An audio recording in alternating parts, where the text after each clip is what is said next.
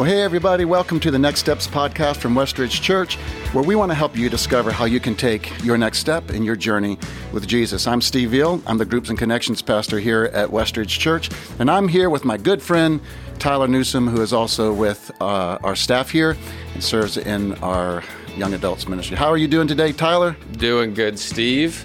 Good. Steve, I'm just going to tell you, this is a big words podcast. I've noticed as I'm reading through our script and listening yesterday, there's some big words that's going to be in this podcast, and I'm not confident that I can pronounce them all correctly. Are you ready to correct me? Yeah, you need to give me an example. I'm going to need some time to get these words right. So here's what I'm going to do. I'm going to introduce our guests. Okay. And I'm going to work on some of these big words. Okay. First, we got Carla Davis, Director of Assimilations here at Westridge. How you doing, Carla? Hey, I'm great. Thanks for having me. I appreciate it. Absolutely.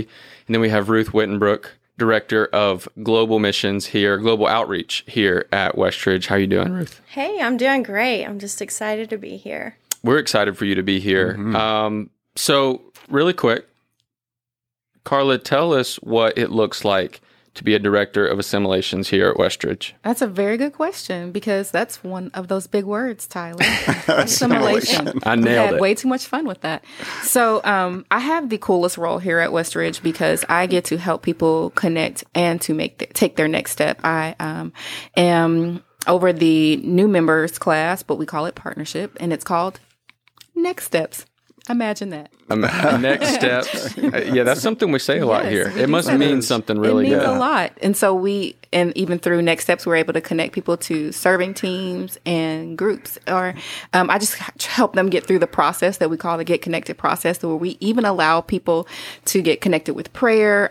If they have questions or concerns when it comes to care and things like that, we're able to get them connected to those things as well. Yeah. So, Carla, just to keep it real for a minute, okay? We want to keep it real. I'm going to keep it real. So when someone has signed up to serve on a team and you call them 7 times and they never return your call, just tell me how's it make you feel? It's pretty painful, Pastor. I really wish people would call me back. If I call you, call me back. There you go. Period. You're being so nice in this I am being podcast nice. right now. I love it. Ruth, in a COVID world, tell me what global outreach looks like. Yeah, that's a great question. COVID has not been good for anybody, but especially not global missions when our access to the rest of the world has been completely cut off. But, the thing that we remember here is God has not canceled the Great Commission. So we know that we cannot just stop.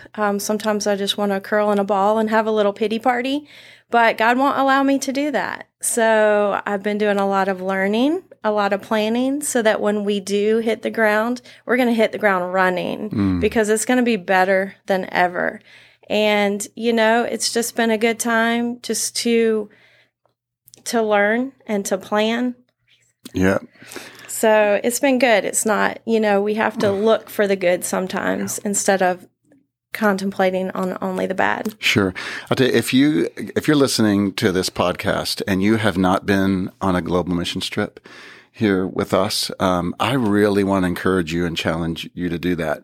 And the reason is it's such a great opportunity to get a global perspective of the gospel and to see how the church functions and works out the gospel in a community that's so different than what we're used to. It really is very eye-opening. It's bonding. You get a chance to make lifelong friends. In fact, I ran into somebody yesterday in our atrium that I went to Spain with. And she's like, if we ever go back to Spain, you need to let me know because I'm dying to go. I said, well, you need to pray for Ruth so that she allows us to go back. Pray for COVID. Pray for the world to open back up. But yeah, you're right. People, they go on trips thinking, I'm going to go and bless somebody on the other side of the world or bless somebody that in this condition or that condition. But really, in all reality, you're the one that's blessed. You come back a changed person. You sometimes experience sharing the gospel for the first time with a stranger, and it makes you realize, if I can do that in Spain, if I can do that in Nicaragua or Guatemala, I can do that with my neighbor. And so it changes us, and it helps. So I'm going to put in a little plug, okay? So if you are listening to this podcast today and you are part of a small group, and somebody in your small group is going on a trip and they're raising money, I would love to challenge you as a small group to get behind that person or that couple and come around them. My group has done that for me multiple times, me and Christy, Right. and sent us out as a group. You know, a lot of times for whatever reason, job or whatever, people don't feel like they can go. But you can help somebody else go, and you can help a friend or family or a group member to be a part of that. And we come back and we celebrate that with our group, and it really is an awesome thing. That's right. If you're supporting somebody to go, in a sense, you are going the same that they are. You are doing your part to help them go, and you can be part of that group right alongside of them. Well, I just want to say, too, I'm super excited to have you guys here on our podcast today. I know you guys are going to have great input on this subject today. And as you guys know, and to help you as our listeners know, that we have this podcast so that we can just each and every week kind of unpack and give some of our thoughts about what was taught here over the weekend at our services here at Westridge. And so we call this the After Message episode. And this is another one of those episodes. And so this week we are still in the series called Authentic. It's been a great series where we're studying the book of James. And this week, Pastor Brian titled his message, The Problem with Prejudice. It's from James chapter 2, the first half of that chapter. And what a compelling piece of scripture. And then what a great, compelling, message that Brian gave yesterday for us just to unpack it. And, it was really, really good. And so I know each of you had a chance, to listen to that and be a part of that and interacted with it. And so I just kind of want to ask you, what did you find interesting or challenging in your own mind, for yourself or for our church or for your community, from the message yesterday? Wow, it was a great message yesterday. And, you know, one of the things that I was equally surprised about, but also challenged by, is the story that Brian shared about how he was trying to reach a particular group, a group of students that were kind of dressed in a grunge look. And how, you know, even some of the leaders, you know, didn't even want to accept those people in the church and felt like they were going to taint or, you know, harm some of the students. And so to prove a point, Brian dressed up in grunge. He talked about how he kept his head down. He stood in the back and not one person spoke to him, not even a leader. And that just really hurt my heart to think that people in a church setting would act that way towards someone. But it also challenged me to evaluate, how am I thinking about reacting to people that are different from me? Do I approach someone? Do I make them feel welcome? Yep. People that are different from me, or do I gravitate more towards people that are alike, that are more like me? And so it was a good challenge. I love what James 2 verse 1 says, believers should not show favoritism in the church. You know, if we're thinking it's primarily, you know, made up of believers, how horrible is that we would be treating somebody, you know, different. Yeah. That really hit home. Yeah.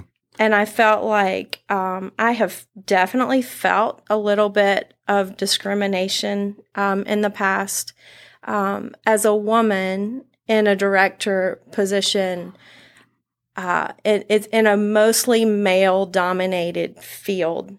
I have definitely felt that before. I've met other global leaders who have asked me what my position is, and I'll tell them, and then they'll say, okay, well, who's the pastor over your area? Right. And yeah. I'm like, well, at Westridge, they have, you know, asked me to lead this area. Yeah. And people, you know, are really surprised by that. I've had people on teams treat me differently as a female leader. I've had conversations with people who have said, I have a hard time following you as a female when I'm a male. And it's hurtful. I appreciate their honesty, but it's really hurtful. And after so many incidents like that, I mean, I could get hung up on that. And it could make me start questioning, am I the right person for this role? Should a female be in this role? And especially when I'm unhealthy, if I haven't been spending enough time in the Word, if I haven't been letting Christ fill me up instead of, other junk that I may choose to watch or listen to. Ruth, let me ask you a question if I can interrupt you for just a second. So where does your mind go you mentioned being, when you're unhealthy? I think that's that's super important and very self-aware. Where does your mind go? How does it make you feel when somebody kind of questions you and when you mentioned, who's your pastor, who's the real leader? Right. I just want to ask you, how does that where does your mind go and how does it make you feel? And then how do you deal with that? It makes me feel unworthy. It makes me feel less than, or like I don't deserve to be in that spot. When I'm in a healthy place, I can turn those thoughts around and I can say, what does that look like? Well, that looks like, if I'm spending more time with the Lord, if I'm starting my day with Him, if I'm immersing myself in Scripture, if I'm praying and confessing my thoughts to the Lord, I'm in a more healthy spot. And then when something hurtful like that happens, I can say, no, I deserve to be here because God put me here. I am here because He chose me. He knew that I was a woman. He knew my strengths. He knew my weaknesses, and He allowed it to happen. My worth is not dependent on what other people think about me. He chose me, and I need to walk with Him. I need to rely on Him. And I can't do this by myself. Rely on Him to help me. I can't control what others say or think about me. I can only control the way that I react to them. That's good. And so I can rest in that when I'm in a healthy place. If I'm not, my mind can go straight to a bad place with that. That's really good. So you two, what are you guys? Anything challenging or? I actually had the exact same. I pulled out the same story that Ruth did with. How Pastor had done the experiment with the student ministry and dressing in the goth. And my same thing, like what is living in my heart that would allow me to not approach someone or, and my answer truly sometimes is I just want to be comfortable. I don't want to be courageous. When I'm, or vulnerable to invite someone in. So those are some of the things that stuck out to me. And Pastor had said something, and he says, when we're, in general, prejudice is always an issue that stands as a barrier between the gospel and the lost people. And that is the truth. And then being a believer, I just want to take that a step further. Prejudice is always an issue and stands as a barrier between each other as believers. And we've done this to each other. And I was listening to Ruth, and she was saying how, when people approach her and they say, I have a problem, following you because you're a female, a woman. And she's like, and she said, I have to, if I'm not in a healthy place where my thoughts go, my thought initially went, they had no business saying that to her in the first place. Yeah. She shouldn't have to own that. Yeah. That person that said that to her should own that. They were wrong. Yeah. And I mean, so many times as believers, we put each other in these weird spots, and I'm going home wounded, and you went on your way, Yeah. Right. We're still dwelling on it. We're still dwelling on it. And they're fine. They're fine. Yeah. They're fine. And they don't even, And I Kyle, it'd be interesting to see what you have to say, just as a fellow. But what just really stuck out to me yesterday was the fact that we're all guilty of it in some way. Yes. If you reach at the beginning of chapter 2 and you don't see yourself somewhere in that, then I don't think you have much self-awareness, because we all have certain biases, and we all show partiality in some way. Let's be honest, some of it's a lot more destructive than other ways. It just is. And so maybe the way that we show it isn't quite as destructive as what somebody else is. But later on, we're going to talk as we get later in these verses about how serious God is about this. Yeah. But so Tyler, you have anything? Yeah. I want to kind of speak on that a little bit and then transition us to kind of another good question to ask ourselves. I feel like when we start to listen to or agree with prejudices, we're instantly making the decision that God made a mistake somewhere. Like, for instance, someone challenging your position, either of your positions in ministry, would be saying that God made a mistake. They should have put a man there, and that's just not true. That's not something true. When we would say someone of another race or someone of a different social class is a believer and active in the church, and people start to look at them in a way, I don't know if you're the one for this, or I don't know if we're saying God didn't put them there, or just like Brian's story, God didn't create those individuals that are wearing that type of clothes that made their way into the church building.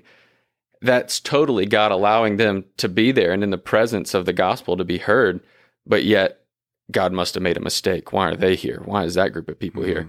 So when we wrestle with that, I think Brian also brought some really good points to the table yesterday, 3 specifically, that really makes us think.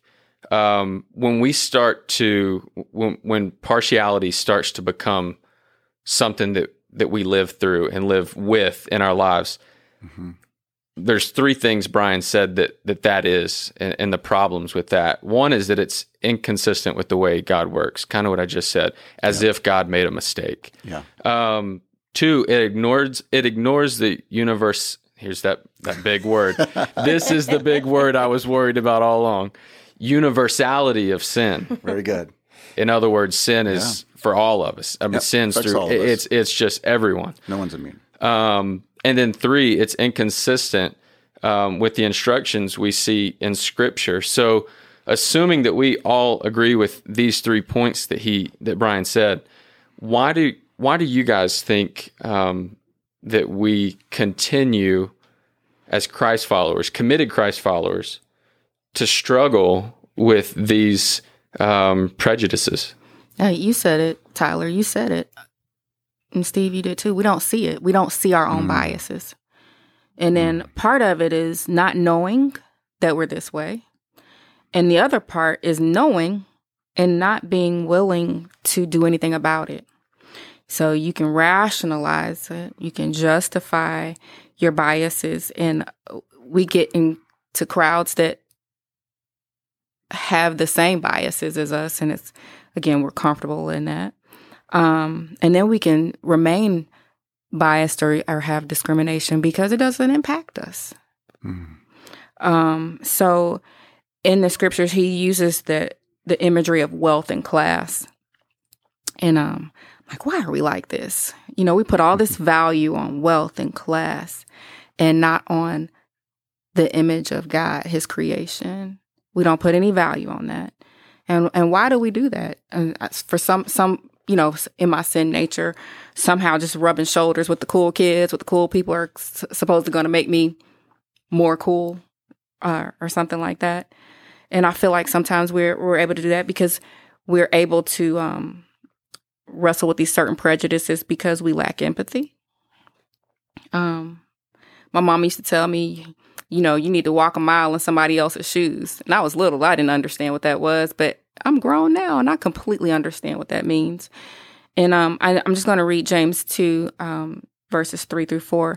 If you show special attention to the man wearing fine clothes and say, here's a good seat for you, but say to the poor man, you stand there or sit on the floor by my feet. Have you not discriminated among yourselves and become judges with evil thoughts? And I'm thinking to myself, this wasn't like at the movie theater. This was at the house of the Lord, where you worship and your meetings together and you're telling someone to sit by your feet. Sit in that for a minute.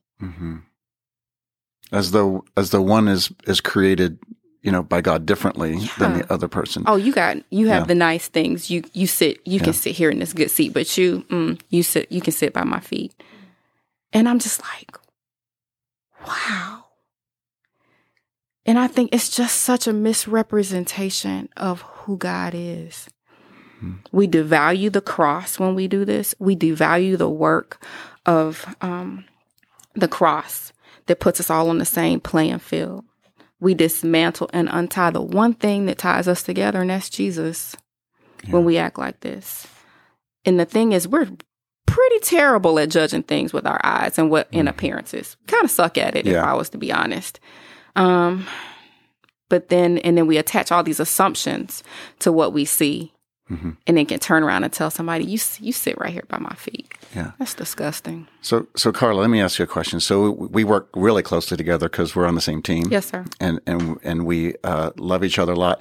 We so as a staff, Brian has walked us through an ongoing education of having a lot to do with racial reconciliation. Yes, sir. And we all read a book that really had a deep and profound impact in my life. It's by a Black pastor named Tony Evans.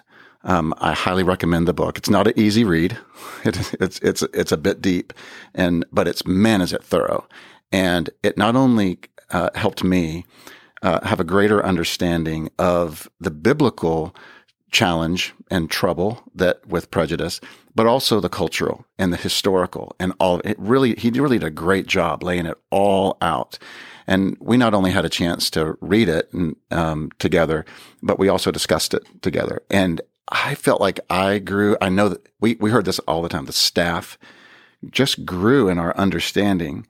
And so I think, Tyler, to answer your question, and I wonder what you guys think, is a lot of times the reason we keep doing it, I think you said it perfectly, is the fact that we don't see it. We don't see it. And the reason I mentioned that book is because I learned so much and my eyes were opened so much after reading that book and looking at the scripture that Tony brought out.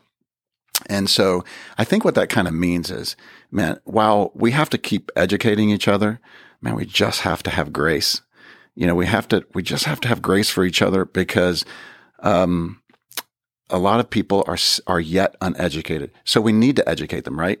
We need to be educated. We need to educate others, but we also need to show grace. So here, I guess I want to ask you this, both of you really, is so you're both gals, and Carla, you're a Black woman on our staff, and so I assume that each of you have had to really deal with this, particularly you, Carla, being one of the few Black people we have on our team and not a Black church and in a community where there's probably less Black people than any other, whatever. So you probably had to learn a lot of grace. You've had to deal with a lot of So how do you do that? Like how do you have grace for committed Christians who should know better but don't? They don't know better yet. I would say it's not always easy. I cry a lot, if I was to be honest. I hold stuff close to my chest a lot. I get angry a lot. And then I just, poor Chuck, my husband Chuck, he has to do ministry when I get home sometimes. And then I want to be able to not say statements with there's no hope or anything, but it is a constant longing and desire for my brothers and sisters to be an ally when it comes to race. And I know we don't want this conversation to be totally on that, but I really do. But to see the hurt, to see the pain, to see, what your brothers and sisters that are Black and brown are walking through. And to be, an ally in that you're not going to be quiet. You're not going to be silent. When you see people hurting, I think that would be my greatest thing. And then to not make assumptions about people because they're Black and brown. Yes, we have these cultural differences, but wow, we have these cultural differences. That's right. That's dope. That's cool. Yeah. God didn't make us, all one flavor. He's dope and cool because he didn't do that, you know? You'll find that in Hezekiah. Yes, that's definitely. This is why we all love Carla, because she says words like dope. Yeah, that if we said it, we'd be like, we get this, people look at us like, no, don't ever say that again. Right. That's all. I just really wish my brothers and sisters would be like, you know what, enough is enough. Yeah. We're going to do something about this. Well, it's a big deal. I mean, it's a serious, which is one of the reasons I think Brian has been so passionate about this. I think it speaks deeply into the culture, which speaks into the vibrancy of the church, and it's really, really important. And what I thought was really compelling was in James chapter 2, verse 11. James actually equates prejudice with adultery and murder. And I'm reading that, and I'll be honest, it gave me pause, because I just went, if someone commits adultery in the church, then we exercise church discipline. We exercise church discipline. They're removed from a ministry team. You know, there's an accountability group that's brought around them, and they get help and counseling if they need, or what. I mean, we respond, we act. If somebody commits murder, they go into jail. Right. I mean, they are going to jail. Yeah. So, and yet God says, same plane, same level. That's extreme. It feels extreme, you know. So, why do you think it is? Why would God put those on the same level in your mind? I think it shows how important it is to him. Yeah. Which, you know, he's passionate about this. It's important to him. For me to hear Carla say, Carla's one of my best friends. For me to hear her say she cries a lot because of the way she can be treated, that she can get closed up, and that she runs to her husband because he's a safe place. I'm glad that she has that. But it reminds me that we have to be so intentional to check on our friends and to open up those conversations and to say, share with me how you're really doing, because I want to be authentic with you. I want you to be authentic with me. I want to hear, you know, what your struggles are like. We don't like to talk about our struggles, especially if we feel like we're going to be judged by the way that we feel. And so it reminds me just to be extra intentional with people, just to really pull out from them, you know, how they're feeling, how they're doing, and not just make assumptions that everything's okay because they look like they're okay. I agree. You know, people, Brian said it yesterday, and, you know, this isn't something that we would ignore just because it's hard to talk about, but people will sometimes do and want to hear scriptural gymnastics to get to kind of bypass this topic because it's a hard topic, and there's a lot of hurt and pain that goes into this topic, and some people just want to ignore it. And when we as a church and our pastor kind of fights this head on, there's going to be people that don't want to hear it, even though it needs to be said. And it's in there because, like we said earlier, God didn't make a mistake. He didn't make a mistake in creating people differently. He didn't make a mistake in including this in Scripture. So it's something that is in there.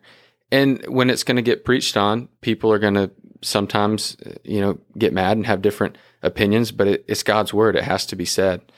So I've heard people say recently that continuing to bring up this topic is causing division or it feels divisive.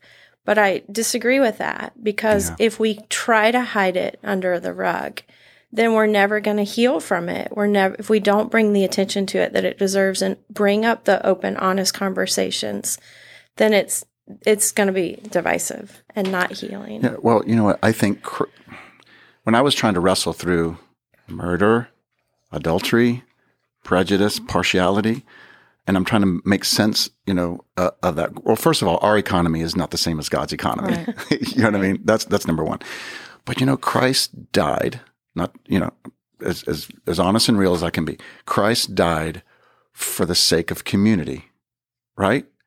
He died for the sake of community so that we could have community with one another and with him. Community with one another and with him. The second thing is when we show partiality.